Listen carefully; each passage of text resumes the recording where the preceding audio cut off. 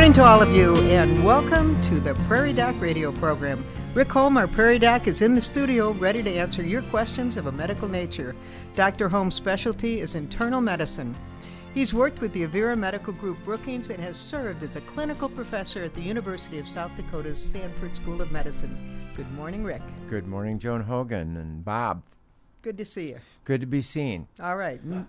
Our man is no longer a... invalid. A bald guy. A bald guy. No longer bald. He actually has hair coming in. Yeah, that's a good thing. By Christmas, thing. You get a really head of hair. I might have, that's right. You could. All right. Everything going well for you today? Doing well. Well, that's Life good. Life is good. Good. So. Well, tomorrow night, you're going to be live on South Dakota Public Radio, correct? Right. Okay, well, that's exciting, and you will be discussing diabetes and the American Indian. So both, not just diabetes, but how it's affected the American Indians. And I know you have two guests planned. One is Donald Warney, who is from the University of North Dakota. Is he coming? Dr. Warren is coming from North Dakota. He is a Pine Ridge. I can't remember which tribe he's from, but he's a South Dakota. Oh, he's Native American. Native American gentleman. Right. A doctor. He got his degree, I think, at Harvard. I mean, he's just a brilliant guy. He's not a slough-off, in other words. And he is... we're going to have an interview, a Skyped interview with his brother who's doing movies and it lives in L.A. That's another story. This is one successful family, huh? Yes. Wow. And he's Associate Dean for Diversity, Equity, and Inclusion and the Director of Indians into Medicine at the University of North Dakota. Yeah. I just saw his title and I thought, I should get it. Indians into Medicine, which is a great concept. Yes. Great idea. So you should have and you also have Valberg, I can't say the name. Kavingi. Is Valberg a man or a woman? Valberg is a woman. A woman. One would not be sure with that name. Kavingi, yeah, sure, I think I'm not from Norway, so... Yeah, so she's, I don't know what the story, she works through the School of Medicine, and she's coordinated a lot of... Falls. Right, and she's coordinated a lot of the American Indian work that has been done through the USD Sanford School of Medicine. Well, it should really be an interesting program. I think your regular listeners are going to be excited to watch that again. You were not on the air last week with all the football, and there was a lot of good high school football, but this week it will be a live program. Glad to have you there. And we can talk a little bit about diabetes, but why don't we take our first break? And I want to mention to everyone, we now have a link on our Facebook page that invites our listeners to stream online. You can also go directly to KBRK's website and stream our program online. With this, our audience can be located anywhere in the country with an internet connection. I guess that's almost anywhere in the country, isn't it? That's it. So if you have questions of Dr. Holm and are listening outside of Brookings, give us a call at 605-692-1430. Of course, if you're a local listener, there's no need to include the area code. Just call us at 692-1430. Any questions you may have, Dr. Holm is here ready to answer them. Yeah, and you can go to AM Radio 1430 on your dial. Yes, you can. Okay, that's it. We'll see you soon. We'll be back right after these words. Black and white. Hey, welcome back to Prairie Doc Radio. Joan Hogan here with Dr. Holm in the studio. And as I mentioned before the break, we are happy to take questions from you at 692-1430. Before any questions arrive, we can talk about diabetes. And why are you doing a specific show on diabetes in American Indians? Because other people do have diabetes. True, but the penetrance in the genetics of the American Indian, particularly the Sioux Indian, is quite significant. And it really, to be honest with you, theoretically, type 2 diabetes is a survival advantage during times of starvation and rigorous lifestyle. And because of it, people could deposit fat and store fat and save energy up so that during the winter when there was nothing to eat, they had more storage. They were prepared for the starvation more. And so in a time of starvation, type 2 diabetes apparently is an advantage. Now, it's interesting. They also found that was there's a lot of penetrance in the Neanderthal man.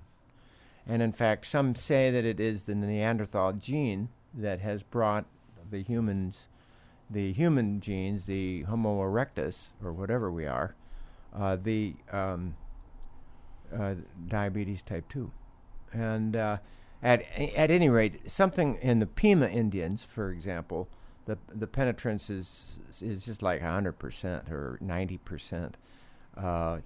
But it's a major problem in this world of excess. When you've got plenty to eat, then you don't really need to store all that fat for times of starvation because they're not coming usually, and we're hopeful that won't be something in the future. But the truth of the matter is, diabetes is an inherited type 2 diabetes is an inherited condition, which for one reason or another was a survival advantage at It's one interesting. time. And of course, when it was a survival advantage, life expectancy wasn't that long.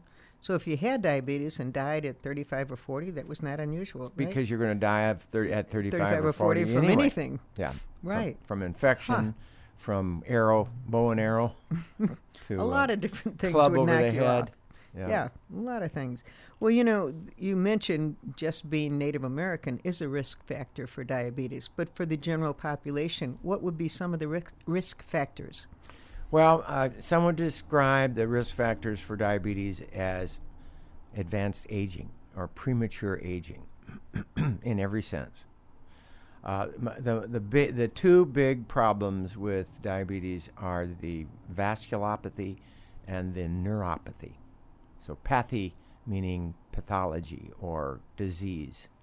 So that if we look at the nerve disease and the blood vessel disease that comes with diabetes, you have the major ramifications of that condition. And that is the blood vessels become prematurely old, stiff, atherosclerosis, and then early stroke, heart attack, loss of blood flow to the kidneys, and all of the blood vessel problems that can occur. Neuropathy, with neuropathy or the diseases of the diabetes that affect the nerves, people lose the feeling in their feet. They don't know when they're walking on a stone. Then they have a ulcer on the bottom of their foot, and they don't have a blood flow down there because of the vasculopathy, so that they lose their foot, or they get infected in their foot, and then they die in the old days. But neuropathy also loss of sexual function, loss of use of your hands, early dementia, all of the manifestations of the loss of the nerve system. So it isn't a good deal. But No, those are the risk factors that you face. But if you have diabetes under control, which most people can achieve control Nowadays. do you control it in a variety of ways? It doesn't have to be Right. Let's just say that if you control it, they say perfectly, then none of these things will happen. Well, that unfortunately is not exactly the case. Apparently, in some cases, people get the vasculopathy and neuropathy anyway. Okay. Even if their sugars are controlled. The theory is, though, the tighter the control, the better the control, and that was a big deal at maybe 2000, mid-1900s, 1990s, mid-1990s. We've got data now. The tighter the control, the better the results are, and we found that just the opposite is true in the later 2010s. And that is that if you take an older person who has acquired type 2 diabetes mellitus as they get older, gain weight, and so on and so forth, if you tighten the control such that they have reactions, the reactions destroy so many parts of your body that you die early. It's almost like controlling the blood pressure too tight and you pass out too many times and you fall and break a hip. It's so too tight of a blood sugar isn't good. is not a good thing, and I think we've been goaling for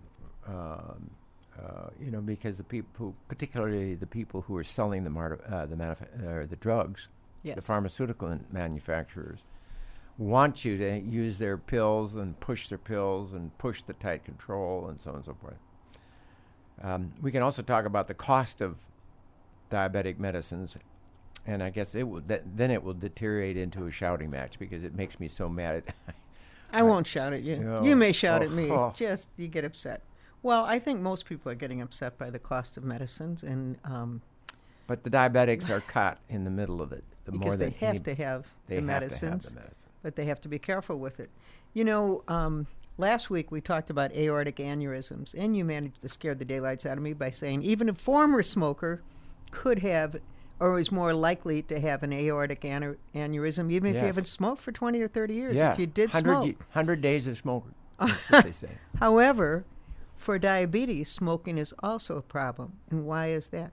Well, I mean, it of course, smoking causes vasculopathy. Oh, so we're right So back it doubles to the up vascular. on the Okay. vascular system, And think about how important the vascular system is. I mean, it brings, the vascular system carries oxygen and nutrition to every single cell in your body. It's a big fat river, smaller river, creek, tiny little tributary. But it's all part of the vascular system. And it gets that blood out to every little cell.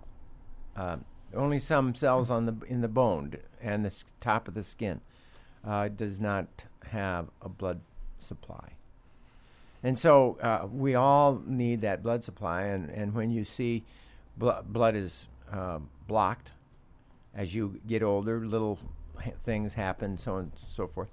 The blood supply is killed or dropped or blocked to a particular area of the body. The tissue dies. It screams bloody murder. It hurts. It gets an ulcer, and then your body tries to heal, and it heals with scar tissue. And so some would say that we die in the end when we get replaced with too much scar tissue.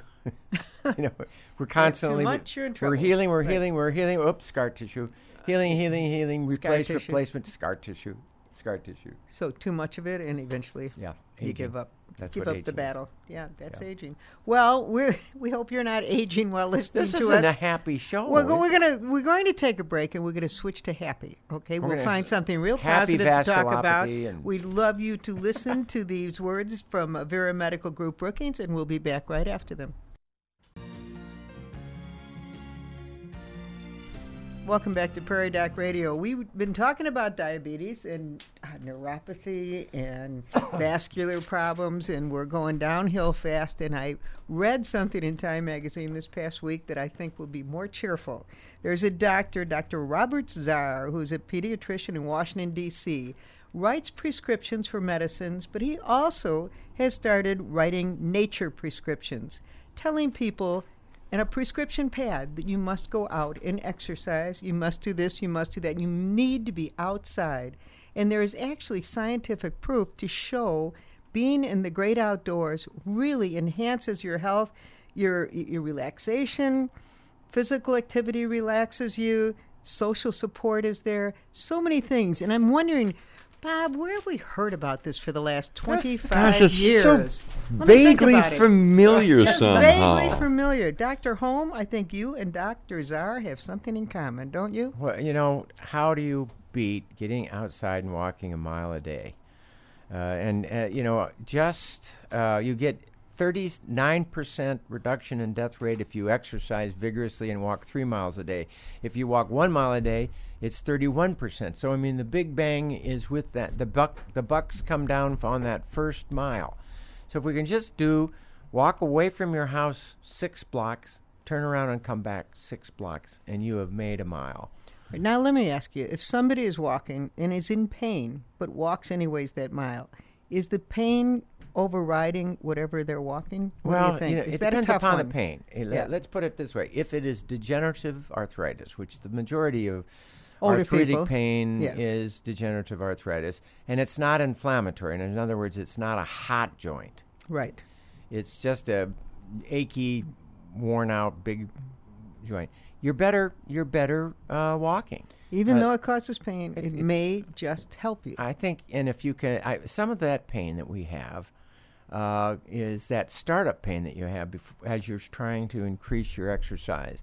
And so I think that you've got to be careful about it. Not severe pain. Don't push through the worst pain. And if things are such, maybe go to the doctor and get a new knee, if that's what it is. I think there's a place for that. But at the other side of it is, you take people with bone-on-bone severe arthritis and you split them into two groups, and they've done this study time and time again. The group that was pushed to exercise had less pain in the long run, got stronger, felt better, had an overall better outlook on life, and the couch potatoes just got worse. So it can't hurt you to do your very best. Use common sense. If it just keeps getting worse, then you should see your doctor and find out why. But overall, that's right. It really should help you. And you start with your own speed. You don't have to, keep up with Joan Hogan, who just walks like a crazy woman. Oh, yeah, right. No, try Jean Jostet. Oh, yeah. She purposely slows down for her friends. That woman never stops walking. She probably gets 2 hours in a day. I don't know. She is a walker. I think it's walker wonderful. Extraordinary. She loves it. And she has a variety of people who will walk with her because no one could keep walking as long as she does. I think she's kept her husband very healthy. Yes. Because he'd probably rather be a couch potato, but he can't be married to Jean. Her. Right. She keeps him going. Yeah. She keeps all of her friends going. Our son Carter is a walker. He's a walker. Yeah. You get around walkers and they just love it. He walks like crazy, and he does a walk every day, and then he does a run. He runs 3 miles every day. Well, he got the running from his mom and dad. Yeah. You both still. I can't believe with all the surgery and all the problems you've had, you and Joni still get out and run, don't you? Well, I haven't run since my surgery. Oh, no. 2 weeks and he hasn't run. What a pity. When are you going to start up again? I have to regain a little bit more strength, but we were walking. You are walking. We walked on one of these cold days, like 3 days ago. We went to the university exercise place. You can get a card, and they'll check off as you come in. And you can. It's a punch card, and they punch them until they're all done. You buy another card. Or you just sign up for a year, as I do. It's much easier. For a year. Yep. And you can do it either way. And you go up there and walk around. We walked 45 minutes. We biked for 15, and we did hand weights. Did people actually let you exercise? Because I would think, knowing the group up there, you probably had one person after another wanting to talk to you. Yeah. Did that happen? We ignored them. Oh, that's good. So, you just kept walking. Let them know you're busy. But yesterday I got some lawn mowing done. That's important, too. I mean, you just real activities. Being active is important. Okay. And you're a living proof of it. Being active will keep you going. Well, we're due to take our final break. We really hope that you'll listen to these words from Avera Medical Group Brookings. And if you have any questions of us, give us a call at 692-1430, and we will be right back. Welcome back to Prairie Doc Radio. Joan Hogan here with Dr. Rick Holm. And during the break, Dr. Holm said his most recent essay that he's written was on poverty. Now, tell us what you wrote about poverty. Let me put it this way. All of the rich white guys look at the poverty that's in South Dakota, the problems that are occurring on the Indian reservation, including, crime and drugs and so on and so forth. And if you look at it and you go, okay, I'm going to try to fix it. We can go in there, us white people, and help them. It's an insult to them. And what's more, many of them are doing great, pulling themselves out of this trap of poverty that we put them in over the centuries, and they really are insulted by all of our great advice about, well, they should do this and they should do that.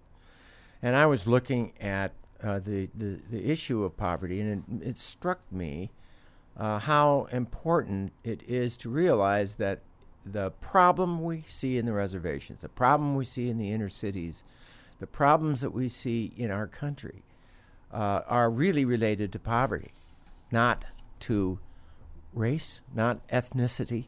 It is a poverty issue. And to be honest with you, the poverty issue is getting worse. We are getting more and more rich and more poor. The extremes are The occurring. extremes are happening in this country, and it is a bad sign. And it's one of the reasons why we are no longer the wealthiest country in the world. And part of that is among all of this problem with poverty is they don't get health care. And so their illnesses occur and malnutrition occurs. And, it's a down... Ugly cycle. Ugly cycle. And what I think we have to consider is something about employment and something about early childhood education as well as college education for these people of all kinds, of all races, of all sexes, or both sexes, or all sexes, I guess, and of richer and poor alike. I think we need to help people with an educational push and an employment push. And part of the problems are the rules on the reservation having to do with where you can get health care. Part of it is who can own property and who can have a manufacturing plant or who can build a store or who can own a store. Those are issues that need to be aggressively addressed by legislators. And, those types of things need strong leadership. It's just a tough thing. You and I both live long enough to think that there could be answers for poverty. We've seen different programs come through and try to enhance it. It's not a handout, though. No. Certainly, here's money. Throwing That money does not work. at poor people No. will only make it worse.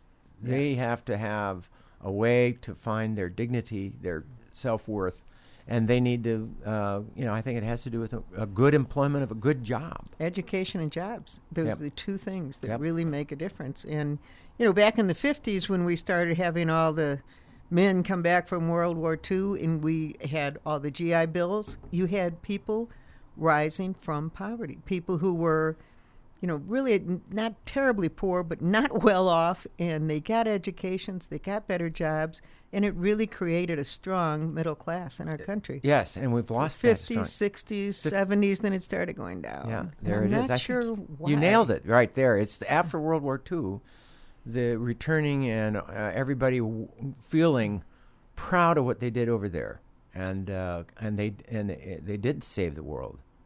They did. Everyone who fought in that war. Our hats was, off to the yeah. veterans of World War II and the world wars that came after.